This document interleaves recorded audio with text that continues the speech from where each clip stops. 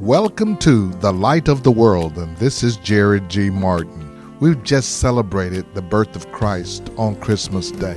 Quite often, after an event is over, we put up everything that we brought out to celebrate, and then we push that event to the side and go on to something else. But I want to tell you that Jesus Christ came to make a difference in our lives. He brought light to the world, He brought joy and peace, and He came to seek and to save those who are lost. I am struck by how when the angel Gabriel came to Mary and spoke to her about what God wanted to do in her life, she said, "Be it unto me, O God, according to your word." In other words, she said, "Lord, have your way." What about you today? Do you want the Lord to have His way in your life from this point on? Come and go with us as we walk in the light of God's Word. You may not think God is interested in you. Some of us said, "I don't feel God. It seems like He's not with me at times. I can't hear from God." You may not hear from God. You may not feel God, but God is watching. And God is observing. And God knows who we are. He knows where we are. And He knows what's going on. God was looking at her. He recognized her faithfulness. He recognized her commitment. And He'll do the same for us. And it's also good to know that we can find favor with God, especially when God likes what He sees. So the next thing the angel told her was quite startling and surprising. "Mary, you're going to have a baby." And now Mary was thinking, yeah, I want to have a baby. I want to have family. I want to have children and all of that. I'm sure he must have indicated somewhere in there, and you're going to be pregnant about now. Because she said, "How can this be? I'm a virgin." He said, "I know that. But how can this be?" Because she knew what that meant. You walk around and tell somebody you're having a baby, but you're a virgin. See what they say. Well, the folks were the same way then. Really? I was born at night, but it wasn't when. Tell that to somebody else. Don't tell that to me. She knew that. She could be accused. What would Joseph say? This is going to mess up my life. The angel is coming to Nazareth, and he's going to tell me I'm highly favored, and then he's going to tell me something that messes up my life. She was troubled. He said, "You're pregnant now. What will my parents think? Not only what they'll think, but what are they going to do? How will I face the shame and the suspicion? How am I going to explain this? Will I be stoned? This is impossible." What about this one? "Why me? This is the greatest time of my life, and now you're proposing to mess it up for me." Well, I'm going to tell you this. If Gabriel came to humble, and he came by your house and give you a word from the Lord, one of the first things that you're going to think about is, this going to mess up my plans? I wasn't planning to do what you're asking me to do. This wasn't in my plan, and you're going to start making excuses for why you can't do that because you had something else that you were trying to get done. You don't have to say amen on that, because that's what I did. And that's what most people do when God calls them and give them a word. It's all throughout the Scriptures. We're going to talk about a couple of those instances. When God calls you to do something, you want to know how you can determine whether God is speaking and asking you to do something, because it will always be greater and more than you could get it done on your own. Because you're going to say, "How can I do that?" You're going to say, the Holy Spirit will come up on you. Just like He told Mary, the Holy Spirit will come up on you. We're going to need the power of the Holy Spirit to get done whatever God wants to get done in our lives. We're going to need the power of the Holy Spirit. You think I was excited about starting to pastor? When Gabriel came and talked to me, I'm like, I can't do that. Start a church, build it with nothing, and do all of that, and whatever. Who can do? I can't do that. No, you can't do it. I can do it. You can't do it. So I'm going to tell you right now, when he comes to you, you can't do that. And he's coming. And he's come to you, some of you already, and you're still thinking, I can't do that.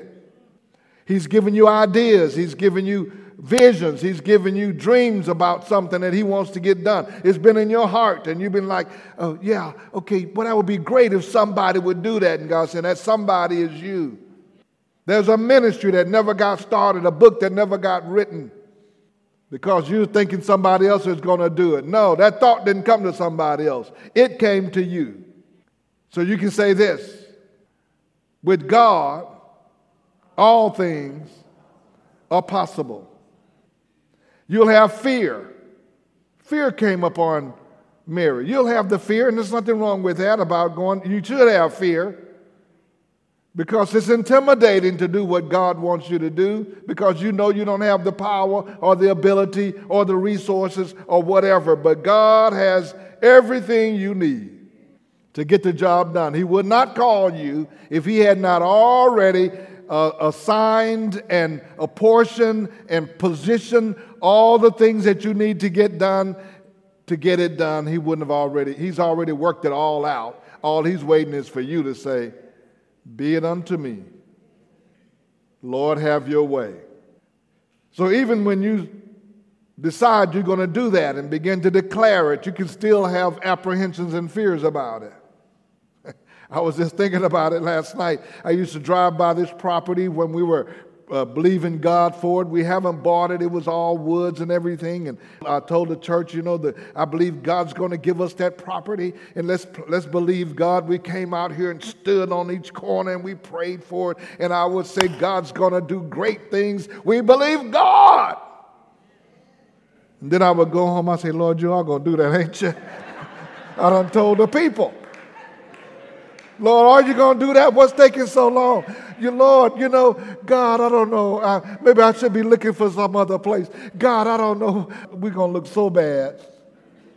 But when I get up the next Sunday, I say, I passed by there this morning and stretched out my hands over that property and said, God, I thank you for your divine provision for the church that you're building. Just because you just are apprehensive because it's greater than what you can accomplish when God puts it in your heart, don't give up on it. Just say, God, you have said it. And if I could have done it, I would have gotten all the praise. But everybody who was here at the time knew that it was only God's miraculous power that provided this property for us. They knew it. God did it. He will always get the glory for what he has done. Always get the glory. But then she heard the plan that God had for her life, and his plan was to work through her. You, he said in verse 31, will be with child and give birth to a son, and you are to give him the name Jesus. I'm working through you. He's going to be great, but I'm going to work through you. He will be called the Son of the Most High, but I'm going to work through you. The Lord will give him the throne of his father David, but I'm going to work through you. He will reign over the house of Jacob forever, and his kingdom will never end. I'm going to work through you. She then immediately yielded herself to the plan of God for her life. And she responded in a way that is an example for all of us today when we're challenged with the call on our lives and with the mission given to us by God. She said this, I am the Lord's servant. I am the Lord's servant. Okay, for those of us who don't really know what that means in that term, I'm the Lord's slave. I'm fully committed. I belong to you, and you can do with me as you please. I belong to you, and whatever you want to do with me, through me. See, it wasn't until I got to that point in my walk with the Lord in terms of my availability. It wasn't until I got to that point that the Lord sent Gabriel to me and said, I want you to start a church. I've been saved for 10 years.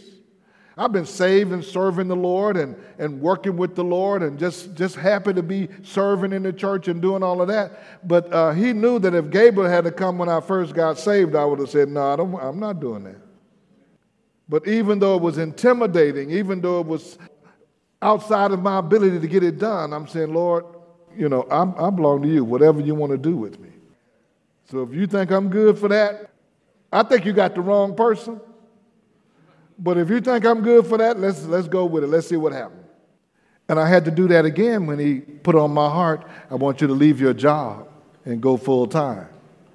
I'm telling you, if you're going to do that, you better hear from Gabriel. You better see him look at him in the face.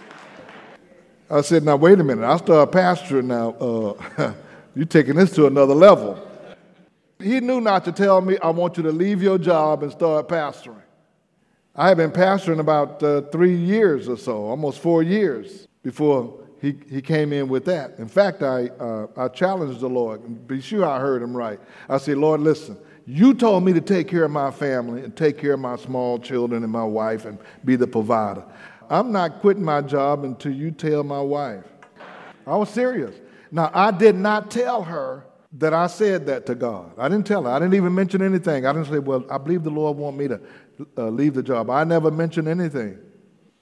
And she came a few months or weeks later, and I was up at midnight preparing a sermon or something, and she said, you know what? I think it's time for you to quit your job.